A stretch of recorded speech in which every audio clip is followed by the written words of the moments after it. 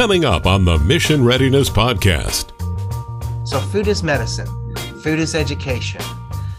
Food is a community support, because this is federal funding dollars that come through. And for every $1 of federal funding, that promotes a minimum of $1.50 all the way up to $1.78 into that community, because it allows the parents to make it to work, so there's not missed wages or missed work. It allows the children to stay in school, so because they're staying healthier. It allows the grocery stores or local food distributors to be able to hire people or buy it bulk. And it helps the health industry to not have so many people knocking on the door because they are malnourished and they are getting sick. Mission Readiness is the organization of retired admirals and generals working to prepare America's youth for success. Join us as we talk with respected leaders about the challenges facing our next generation. And now, Mission Readiness Deputy Director Megan Adamczewski.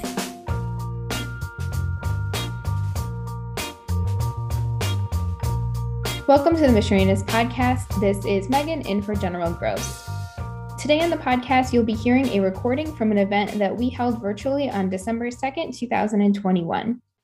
This event was focused on the links between national security and nutrition and food security in Arkansas.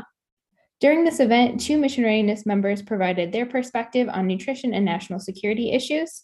During the event, you'll hear from retired U.S. Army Major General Bill Wofford and retired U.S. Army Brigadier General Gary Proffitt.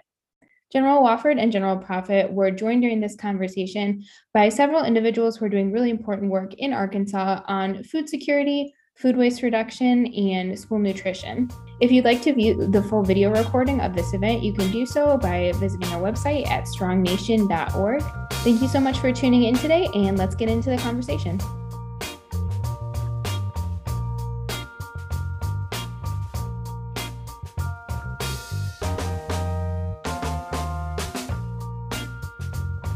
Thank you so much for joining us today for a roundtable discussion on the importance of early childhood nutrition and food security in Arkansas to national security.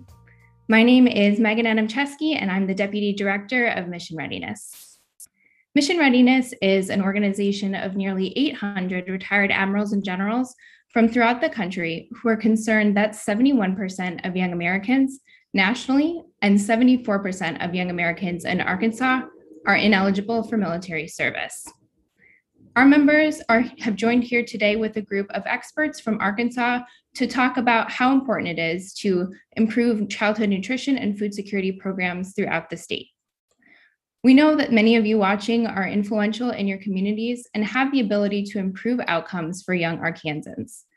We hope that after our discussion today, you will go out into your communities and have important discussions about how we all can advance these programs together. I'm thrilled today to be joined by 2 Mission Readiness members from Arkansas who are going to talk more about their own experience and why they're so passionate about the programs that we are going to be discussing today.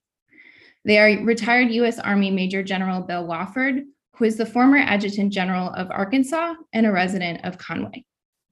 We'll also hear from retired U.S. Army Brigadier General Gary Proffitt, who is a former resident of Bentonville. We're also very thrilled to be joined by 3 individuals who are on the ground in Arkansas doing really important work to advance childhood nutrition and food security. We'll hear from Stephanie Walker-Hines, who is the Director of Child Nutrition for the Little Rock School District, Lance Whitney, who is the Director of SNAP the Director of SNAP Outreach for the Arkansas Hunger Relief Alliance, and Taylor Gladwin, who is an environmental educator for the city of Fayetteville. We really appreciate everyone joining the discussion today. And just one quick housekeeping note before we begin. We hope that we'll have some time at the end of the discussion to get some audience questions in. So if you're in the audience and have a question you would like to submit for our speakers, please do that in the Q&A function on Zoom, not the chat, the Q&A function. And we will try to get to that before the end of the discussion today. Thank you so much. And with that, I will pass it over to General Wofford, who will go ahead and get our discussion started. Hey, thanks, Megan. Yeah, as a retired Army general and proud Arkansan and grandfather, I'm excited to be here with you today to talk about how we can support programs in our state that improve childhood nutrition and food insecurity. As Megan mentioned, I'm a member of Mission Readiness, a national security organization of approximately 800 retired admirals and generals.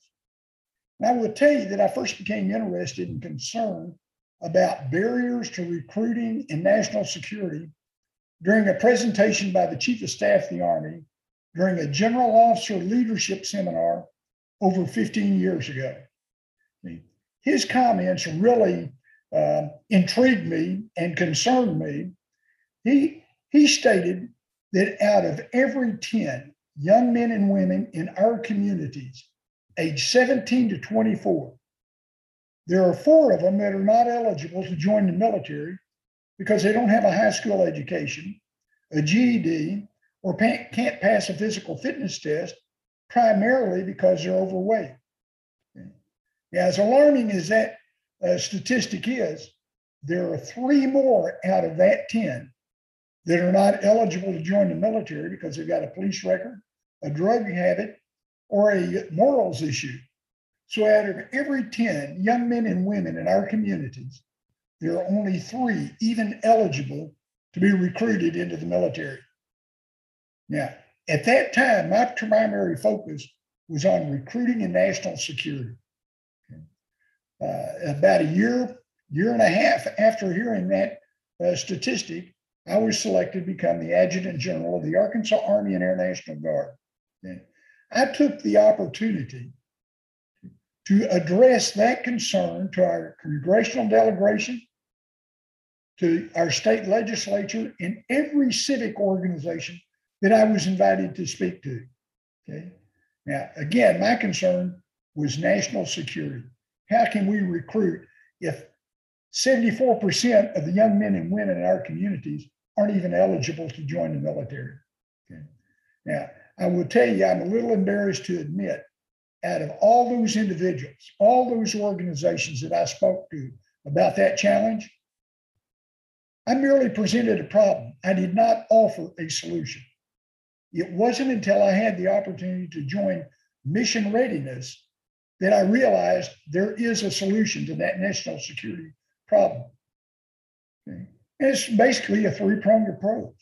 Okay. Early childhood education, healthy food choices, eliminating or minimizing food insecurities, and physical fitness. Okay. Mission Readiness members, like myself, are committed to addressing the growing crisis of military ineligibility by drawing attention to one of its root causes, malnutrition manifesting as obesity. Right now, 31%, 1 out of every 3 Americans between the ages 17 and 24 would not meet the military's core eligibility requirements due to obesity, a form of malnutrition that is often caused by food insecurity. Now, to address this growing crisis, we believe that it is imperative to support proven nutrition programs that provide young people with reliable access to fresh and nutritious foods.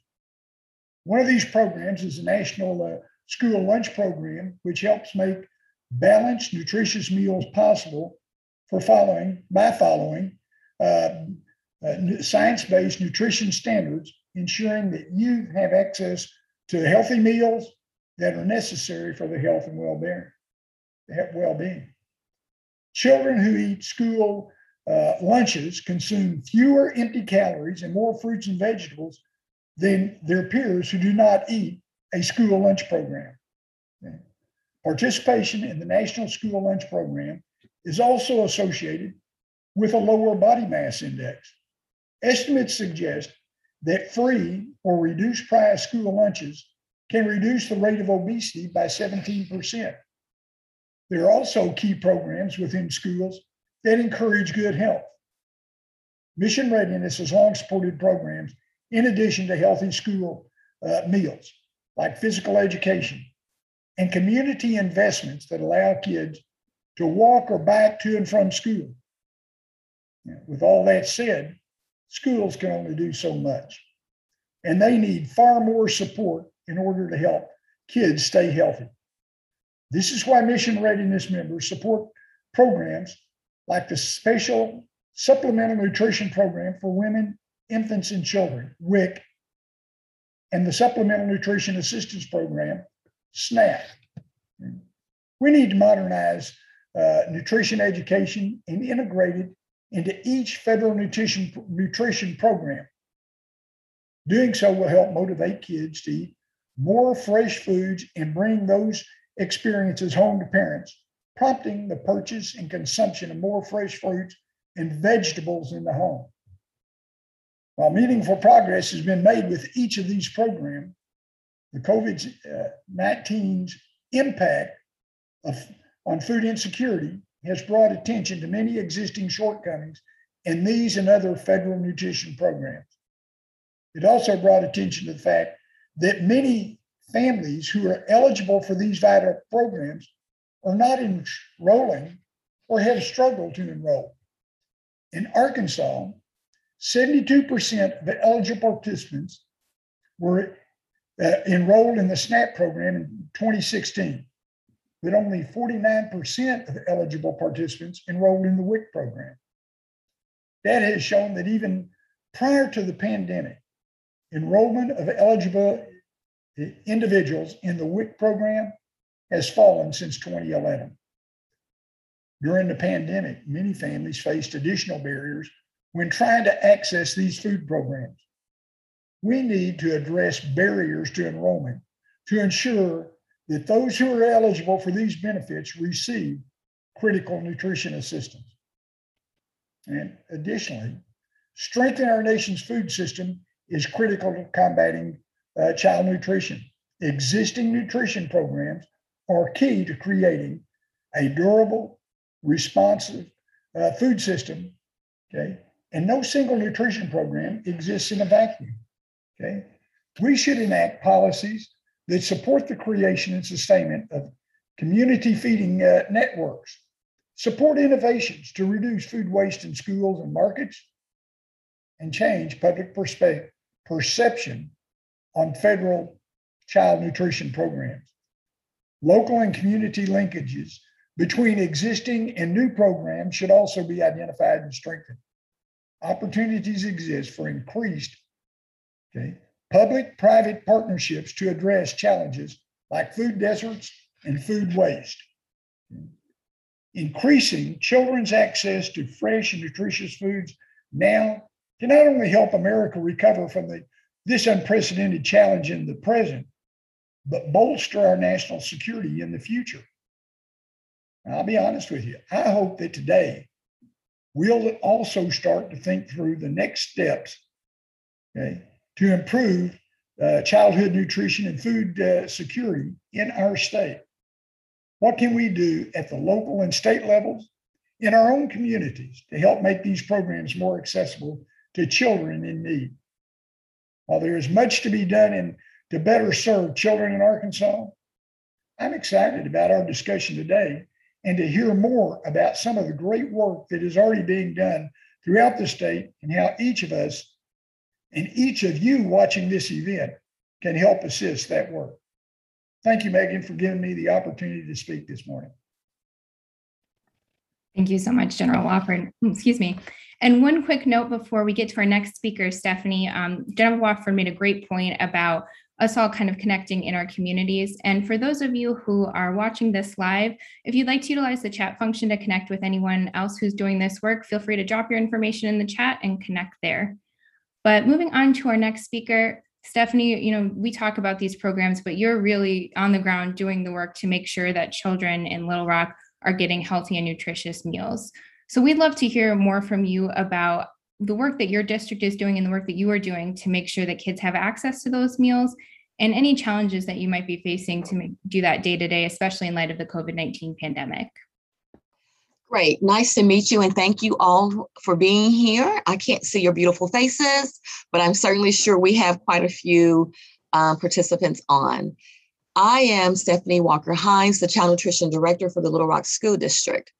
We are, I consider, the largest restaurant in the state of Arkansas. We have potentially 22,209 customers. And I call our students customers because without them, we certainly wouldn't have jobs. And so To that matter, of course, it would be very great if we could serve all of our students on a daily basis. But I really feel good about the numbers of students that we do feed. I ran quickly to pull our November numbers, just to give you an idea of how many students we feed per day. First, I also want to say that we have several different ways that we feed children. Of course, we offer the National School Lunch Breakfast Program, lunch program, and snack program. But we're also able to apply for under different entities like the Department of Human Services, and we're able to feed supper. We also feed summer meals. We have a fresh fruit and vegetable program. And then, of course, we answer the call whenever needed to feed students, period. So in November, we fed over 140,000 breakfasts. And that really averages out to about 8,000 breakfasts per day. And so that's a huge testament to the work that we do. We also, for lunch, we fed over 210,000 meals for the month of November. Of course, one of our largest days was November 11th, when we had our traditional holiday meal that included a fresh turkey roast and greens and yams and spiced peaches and things like that. But our average daily participation on lunch is almost 12,000. So on some days, of course, we feed more than 12,000 students. And on the other days, we feed a little under 12,000. And so that's pretty good, because that means that we're feeding half of the students that attend the Little Rock School District. And of course, you all know we have a small virtual academy that includes a couple thousand students also. So specifically with the work that we do in Little Rock, we're centrally located. We're surrounded by other districts that feed some of our children and we feed some of theirs. But under the USDA guidelines, we can only do so much. We are tasked with, of course, a procurement process and getting the food in at different times. We have relationships with a bunch of vendors across this state and, of course, additional states. And just like everyone else in the restaurant business, we've run into some challenges with this pandemic. And so I'll start by saying that March 2020, when the school district shut down, the child nutrition employees became very essential in that we continue to feed students. We did not work from home. And we fed meals and we fed meals and we continue to feed meals and more meals and more meals. We even fed weekends and holidays, spring breaks, Christmas breaks, and any break. We did not want a kid to go hungry. And that, of course, is a testament to the hard work that our School Nutrition Association does, our professional organization, and that we pay lobbyists to stay in the ears of those on the Hill so that we can keep getting funds to feed children, even if we're not bringing in the kind of money that we normally would for reimbursement. And so we were able to do that. And we did not go into the hole in doing that. And so some of the things that I think, of course, negatively impacts our programs, child nutrition programs, mostly a lack of understanding. All of us have been students at some point or another, whether in public, private, or home or different entities. But meals, feeding children, food, having access to food gives children energy. Energy gives kids the calories to burn so that they can learn, sit still and listen. And so some of the things that I would like to see moving forward in this global pandemic with hunger and the other things, of course, that are happening now, I would like to see universal meals. And of course, our professional organizations are pushing that from every angle. But of course, as you all know on this call, there are always politics involved. But I feel like if there was a universal meal system like in other countries, we could take that off of the plate of worry. And as we are good stewards of our tax dollars, we would just use those funds to do what's right by children who are in education and trying to graduate eventually, high school, college, and so on. And so that would take a lot of pressure off of families having universal meals. And so some of the things that could prevent that. Of course, we all know meals are based on income and different things like that. But what we learned in this pandemic and what we're learning this year with the grace of the USDA program and our government is that we're feeding every kid at no cost. And so let me give you an example. At one of our schools, elementary schools that has 1,000 students, traditionally, we had a huge lunchbox problem out there pre-pandemic. And the principals and the custodians were a little upset because they had lunchboxes everywhere and they didn't have enough places to store those lunchboxes. And so, welcome the pandemic.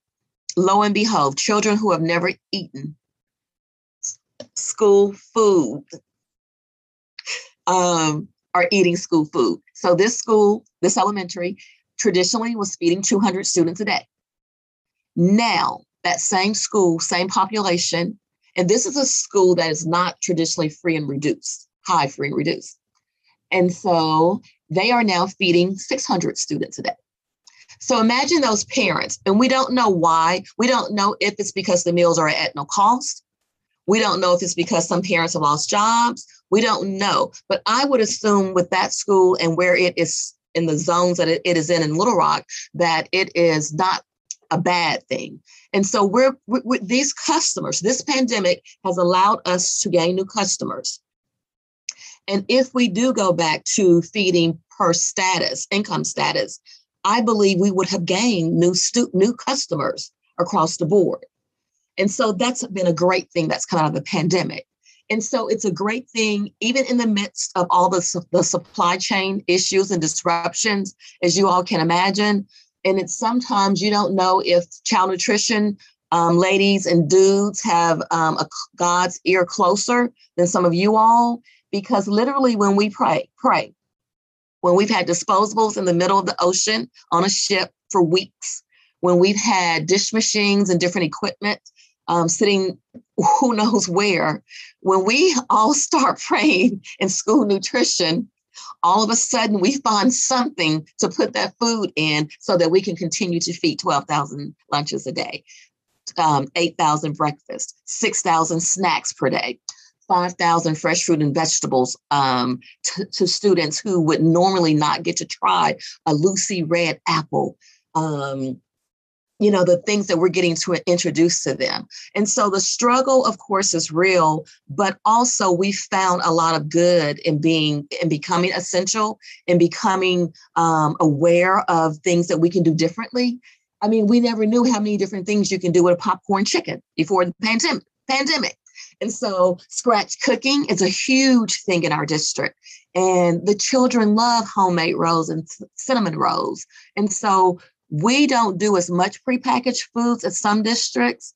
We've always done scratch cooking, but now we're doing more. And so I think that on this platform, if we could have more positive marketing, more embracing within school districts, and also the different entities of boards and different community members to push our food, that the negative school food, I don't know, I've never understood that. When I was a kid, I cheated on my application to get free pizzas and French fries, but now it's just so negative.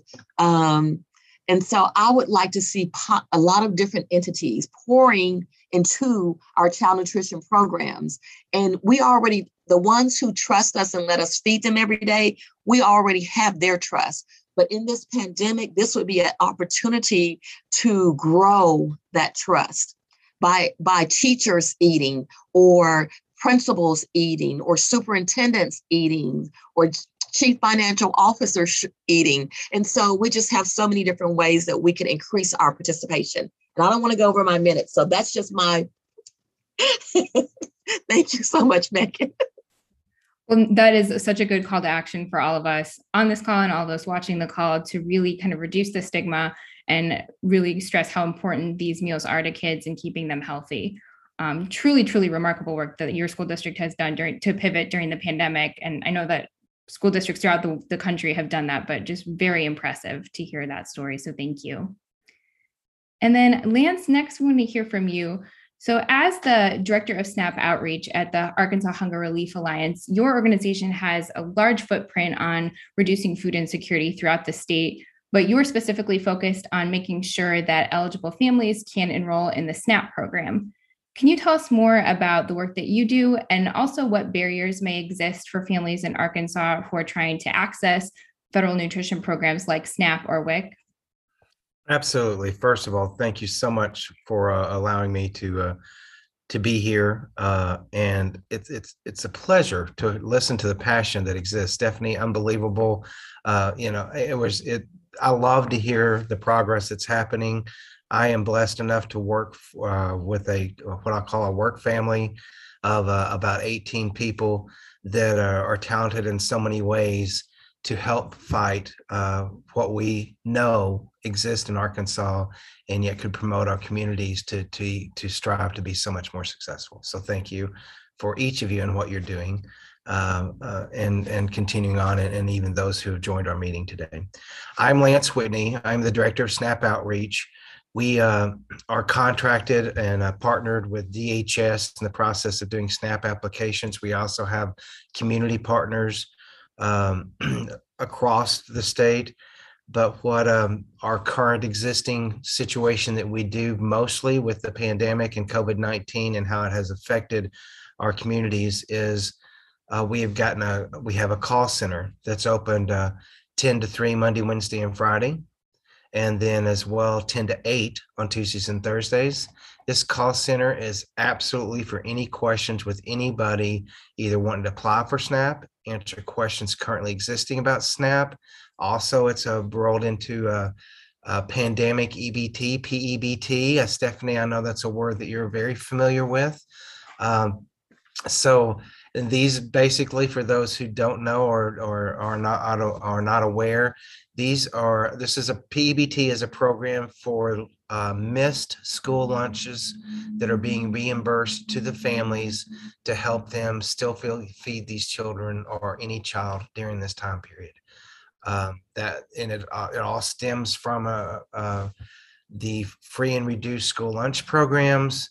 They have to be registered in that program. They have to have proper addresses for where these children are living so that these EBT cards or PEBT cards can be mailed to them. Each school had different things going on in COVID-19 as far as the number of days they participated, the number of days they didn't participate, virtual days. A very complicated process. Left a lot of people still asking questions in the whole situation, and then it rolled right over to the next school year, and it's continuing again. But we are here to assist that. We as the SNAP team always, SNAP matters. SNAP is SNAP stands for Supplemental Nutritional Assistance Program. So what this allows is that each family who applies for SNAP is applying for a safety net that allows them a little extra money to buy those things that can help their family continue to learn through education because they're nourished. They can stay well, so their health. So food is medicine. Food is education. Food is a community support, because this is federal funding dollars that come through. And for every $1 of federal funding, that promotes a minimum of $1.50 all the way up to $1.78 into that community, because it allows the parents to make it to work. So there's not missed wages or missed work. It allows the children to stay in school, so because they're staying healthier. It allows the grocery stores or local food distributors to be able to hire people or buy it bulk. And it helps the health industry to not have so many people knocking on the door because they are malnourished and they are getting sick.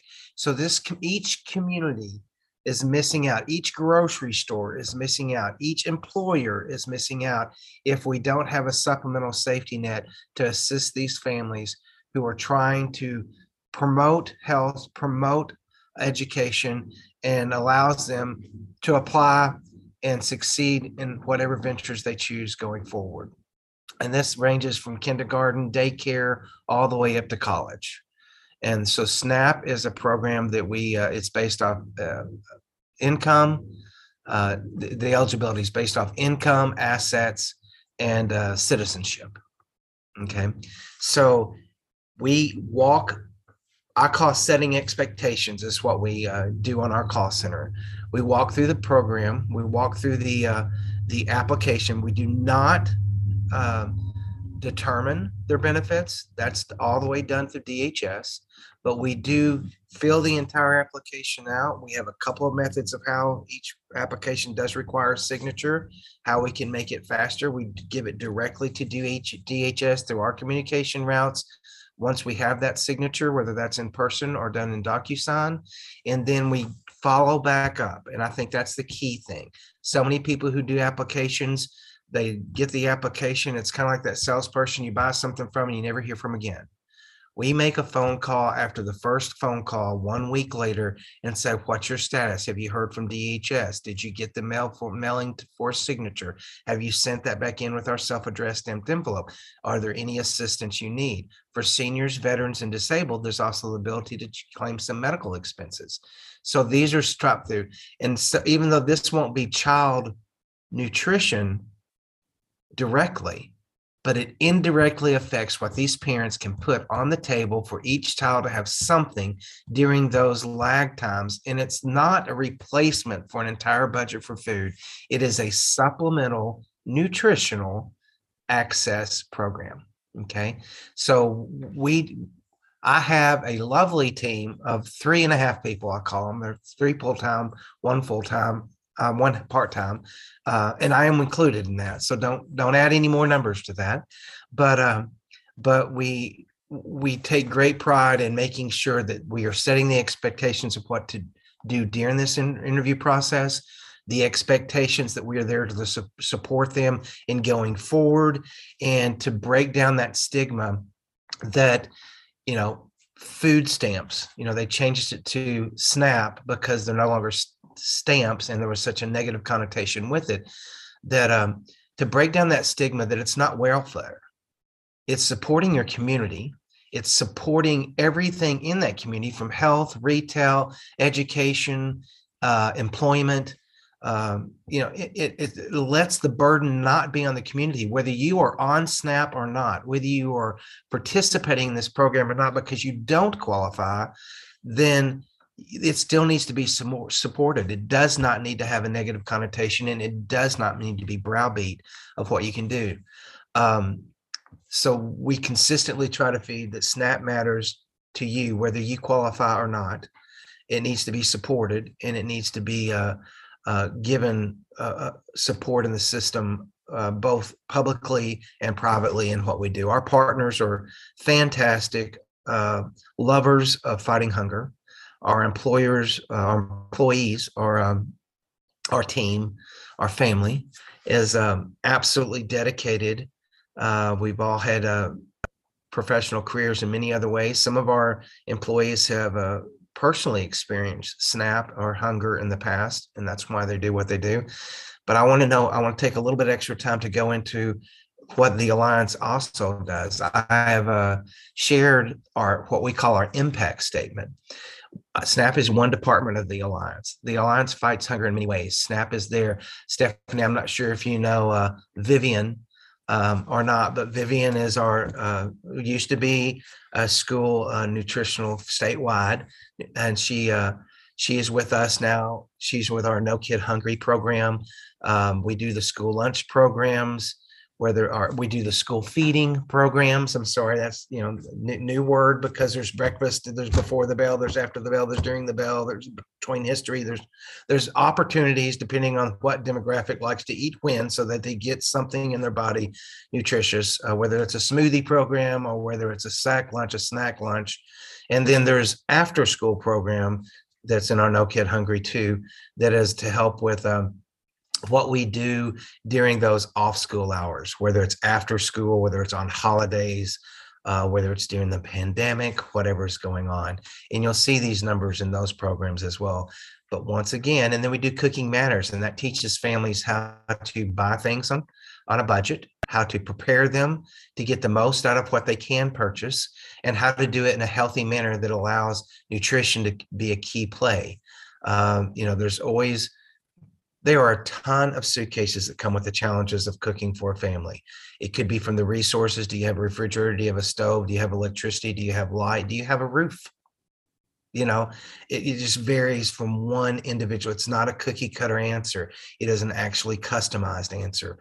And we take those all in consideration with whatever we're doing. What do they have, to the point we've done a presentation on a hot plate.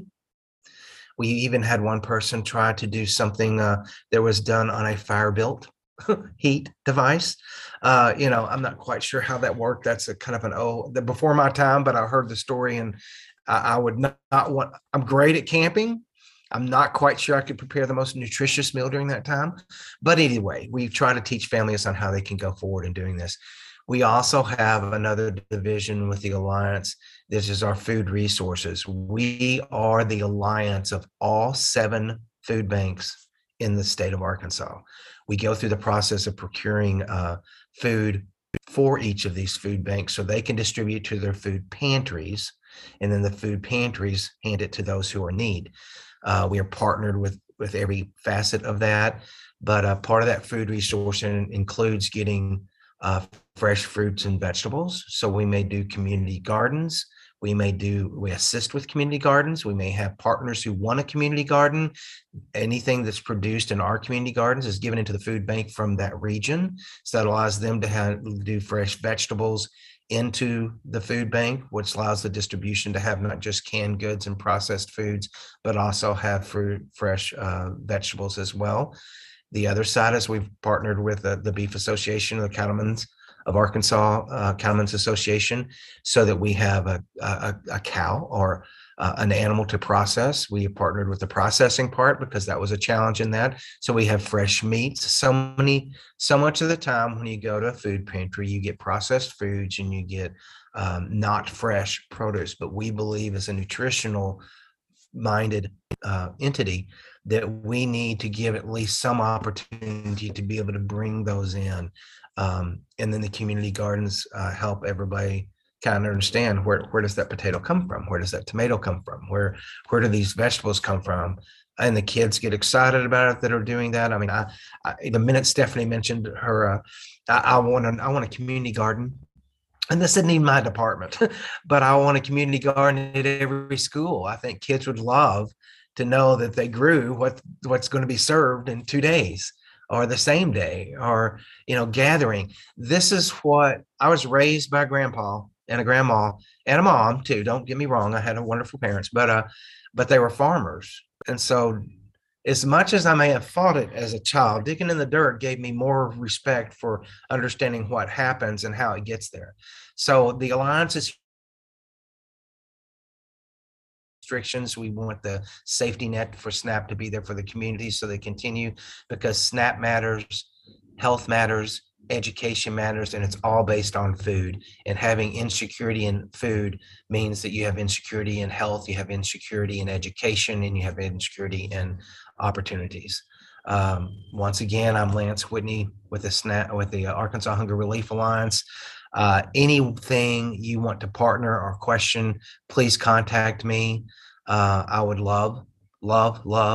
There's so much power. There's so much passion that's in this group. I have a wonderful vibe about each of your energies, and the fact that you've taken your time to do this. It is my honor to be with you, and it is my honor to assist you in any way we can at the Alliance. And thank you. Thank you so much, Lance. That was a really helpful overview of all the work that you all are doing, and also the really large value that the SNAP program can play in the lives of children and families in Arkansas. So thank you. Well, now that we've heard from you and Stephanie a little bit more about why these programs are so critical to public health in Arkansas, I want to take a step back and kind of revisit the idea about why this is also important to national security. So, General Prophet, you finished your military career as the Deputy Commander of the U.S. Army Reserve Command for Management, Resources, and Support. And from that role, you know just how critical it is for the military to have a strong pool of eligible recruits to pull from who are also interested in service. So I was wondering if you could tell us more about why the current recruitment crisis is so concerning, and what role proper nutrition and food security programs play in addressing it. Of course. Thank you, Megan. I'm excited to be here with you today to talk about how we can support programs that improve childhood nutrition and food security. But I have to tell you at the outset, it's much more exciting to hear from those who are on the ground taking affirmative actions every day to make the lives of future generations better. So I applaud each of you and what you're doing.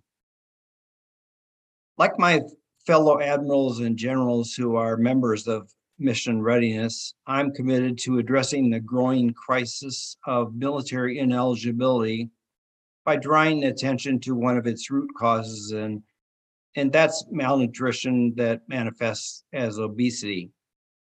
Having served as for over a decade as a senior director of military programs at Walmart, I'm also committed to building a solid foundation so that future generations can meet tomorrow's workforce challenges. But this is also personal for me. As a grandfather of 5, I am committed to ensuring that my grandchildren find success, following their passions and going wherever their talents take them. To the essence of Megan's introduction, the military services often and today face a challenging recruiting environment with evolving population dynamics and propensity to serve. In order to protect our future strength and ensure our national security, we must do more to address rising rates of obesity among our children.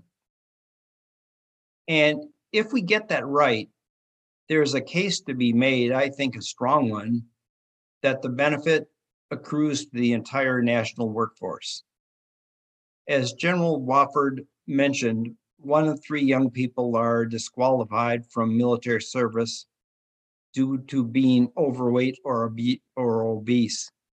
This number is incredibly alarming, and even more, it is concerning when you consider that the number of young people who are interested in military service is declining. Data from 2017 showed that just 11% of 16 to 24-year-olds said they would definitely or probably be serving in the military in the next few years. This is a decrease from 13% in 2016, further illustrating the challenges of recruiting. With interest in military service on the decline, it is critical to our national security that those who are interested in serving are prepared to meet the standards of eligibility. However, current obesity rates prevent otherwise eligible young people who are interested in serving from qualifying. Obesity is also a major problem within the Department of Defense. Each year, the DoD spends $1.5 billion on healthcare related to obesity for active duty and former service members and their families.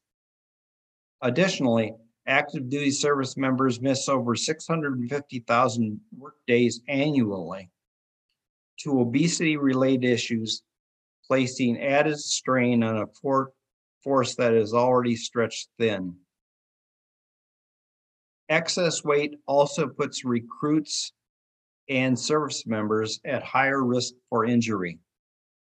One study found that active duty soldiers with obesity were 33% more likely to suffer musculoskeletal injury, contributing to the more than 3.6 million injuries that occurred among active duty service members between 2008 and 2017. If we want to ensure the future national security of our country, we need to act now to mitigate childhood obesity and set young people up on a path to success. As a member of Mission Readiness, I've enjoyed having the opportunity to discuss these issues with many different stakeholders in Arkansas. Last year, I participated in several conversations with Arkansas Congressman Rick Crawford, where we discussed policy solutions to address childhood malnutrition. I also participated in discussions with individuals in Arkansas who are on the ground, like many of you, trying to provide better access to healthy foods.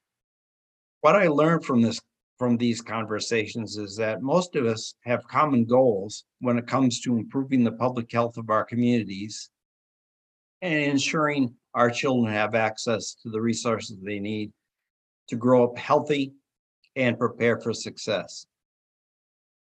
Talking about the problem is an important part of addressing it, but we must also consider what action we can take.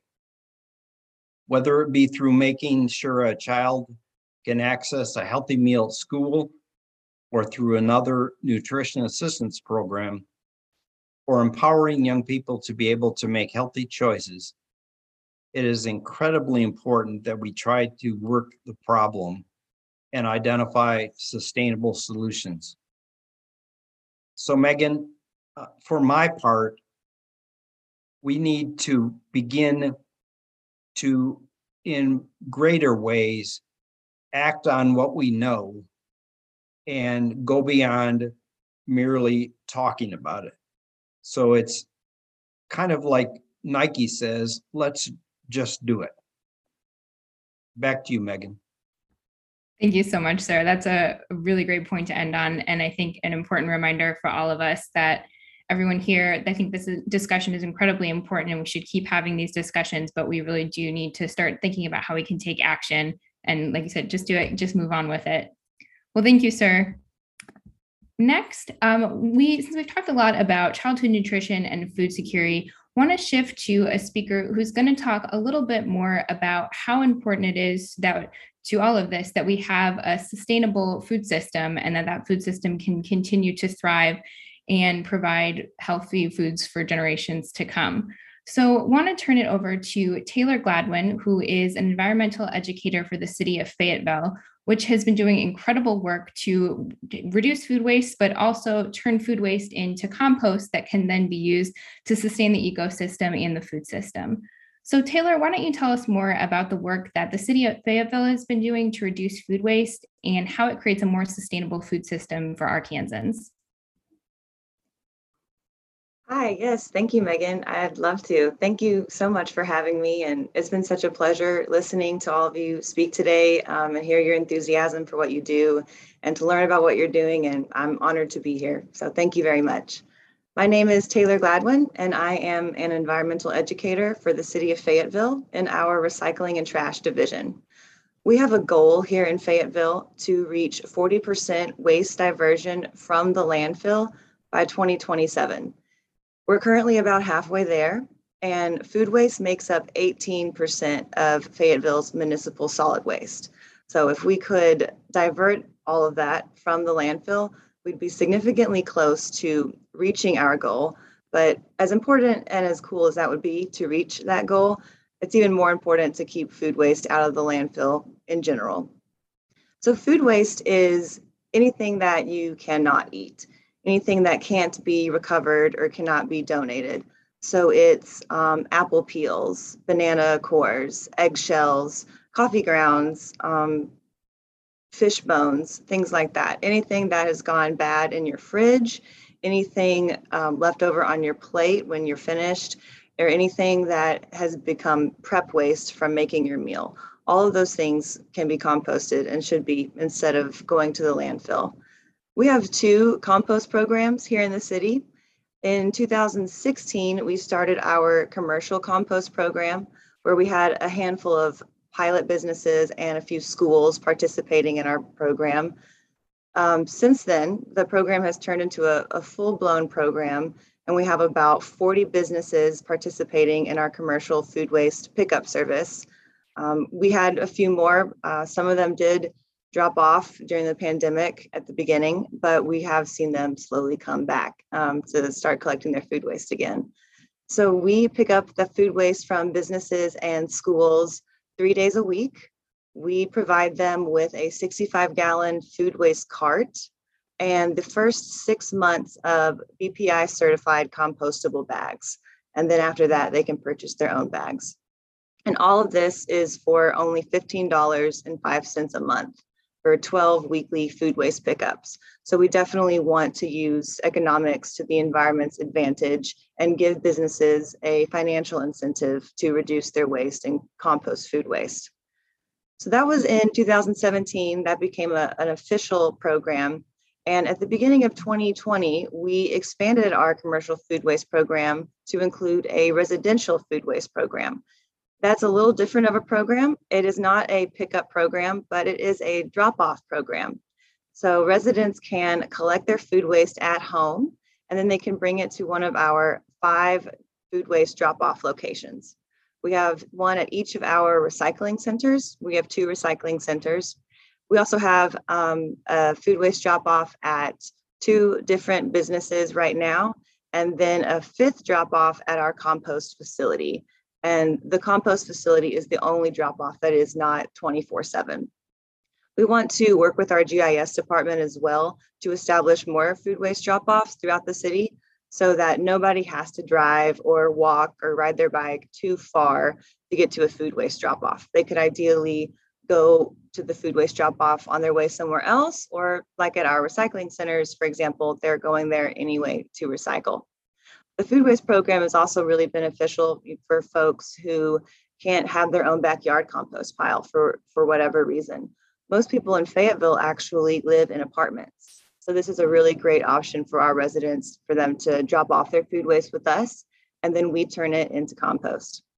We are facilitating participation in that program by giving out food waste buckets with a lid and a label that says everything that we accept in our program, and the things that we don't accept, which if you can compost it, if you can eat it, you can compost it. So your vegetables, your fruits, your breads, processed foods. And because we are an industrial compost facility, our compost piles get really hot. And so we are able to accept things that you wouldn't want to put in your backyard pile, like meat and dairy products. And we also accept compostable products as well. So we give out these 3.5 and 5-gallon buckets to Fayetteville residents. We've given out 450 so far. And then they also sign a commitment pledge that just states that they will use the bucket for its intended purpose, which is to collect food waste and bring that to us so we can track that data. We don't require to see anyone's ID or a water bill. We just take their word that they're a Fayetteville resident. And we're particular about that, not only because we're a Fayetteville division, but we purchased the buckets through a USDA grant that stated that we would give the buckets to Fayetteville residents. Anybody, however, can participate in the food waste drop-off program for sure. We also do encourage food donation, of course, before donating or before composting any edible food.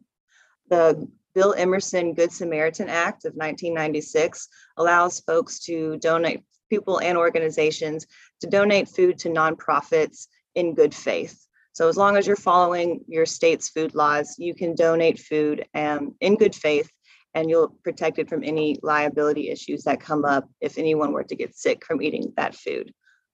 So that is in place. So we encourage food donation. We have a food donation brochure that lists 15 organizations that either have food pantries or they serve hot meals.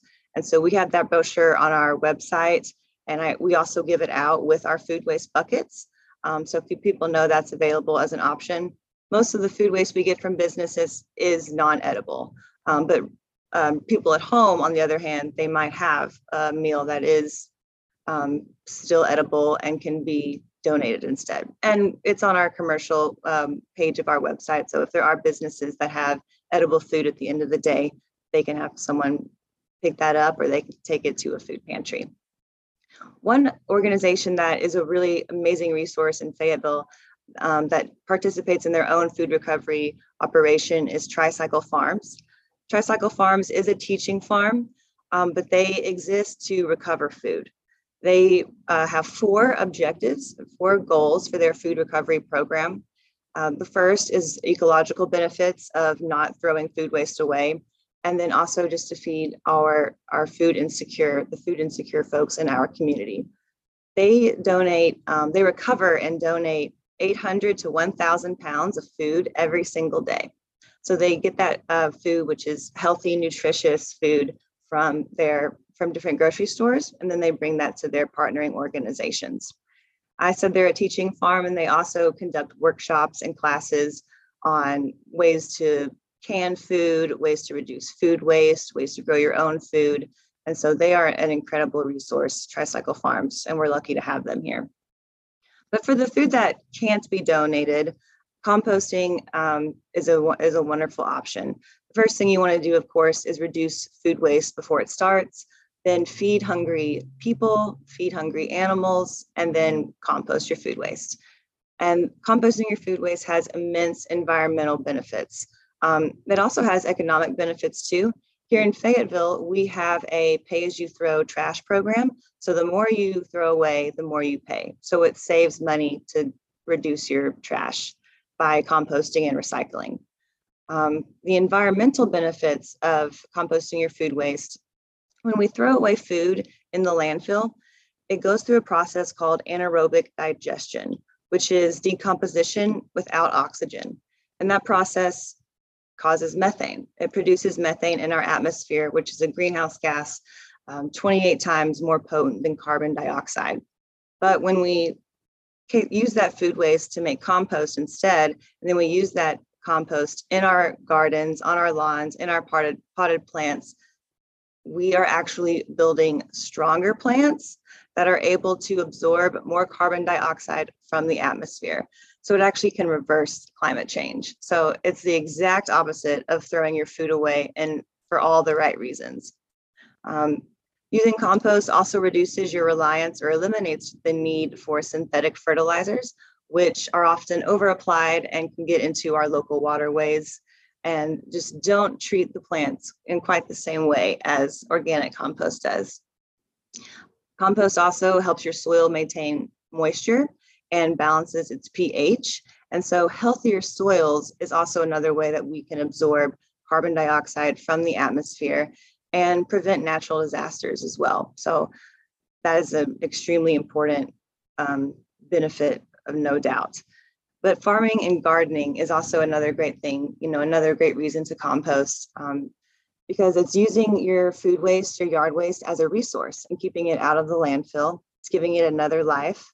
And also growing your own food is a huge way to increase your food security. And farmers growing our food that we eat, we depend on, that is a matter of national security, absolutely.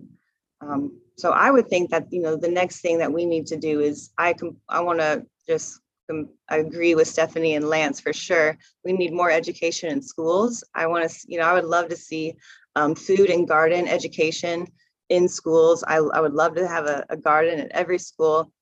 We give compost to the schools that we collect their food waste from for them to use in their gardens, so the students can see the full circle effect of the food that they ate, diverted from the trash can, turned into a soil amendment, used in their garden that's going to grow their next meal.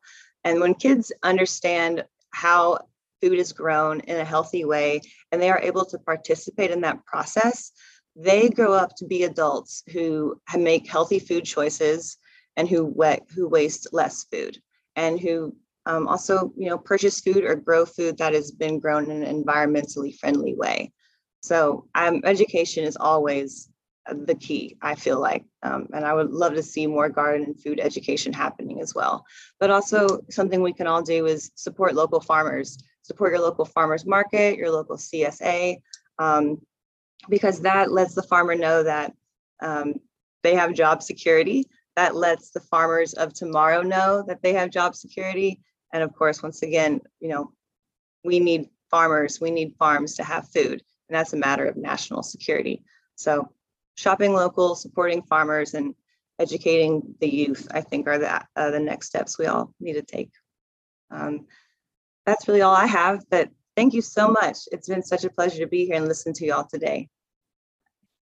Thank you, Taylor. That was so informative and really helpful to understand how all the work you're doing and all the work that other communities can be doing to compost and to reduce food waste is a critical part of this whole discussion that we're having.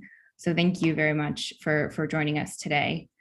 And we are about at time, so we'll go ahead and wrap up our discussion. But I just want to take a moment to thank all of our speakers who took time out of their incredibly busy days to be here and to talk about these issues, and to hopefully encourage some of you in the audience to act in your communities and kind of take the next step to push through some of these programs and support young Arkansans where you live.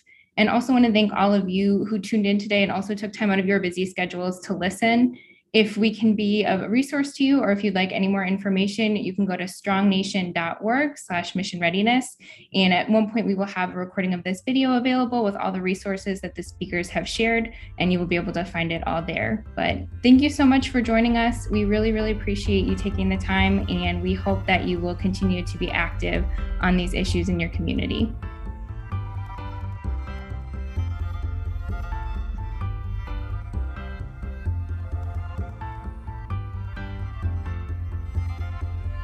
I'm Megan Adamczewski, and this has been the Mission Readiness Podcast. In today's conversation, you heard from Mission Readiness members Major General Retired Bill Wofford and Brigadier General Retired Gary Proffitt. For more about Mission Readiness, Council for a Strong America, or to find an archive of every episode of the Mission Readiness Podcast, visit strongnation.org. A reminder to subscribe to the podcast, give us a positive review, and tell your friends about the program. The program is available on Spotify, Apple Podcasts, or wherever you listen to podcasts. Thank you for supporting our mission to help kids stay in school, in shape, and out of trouble.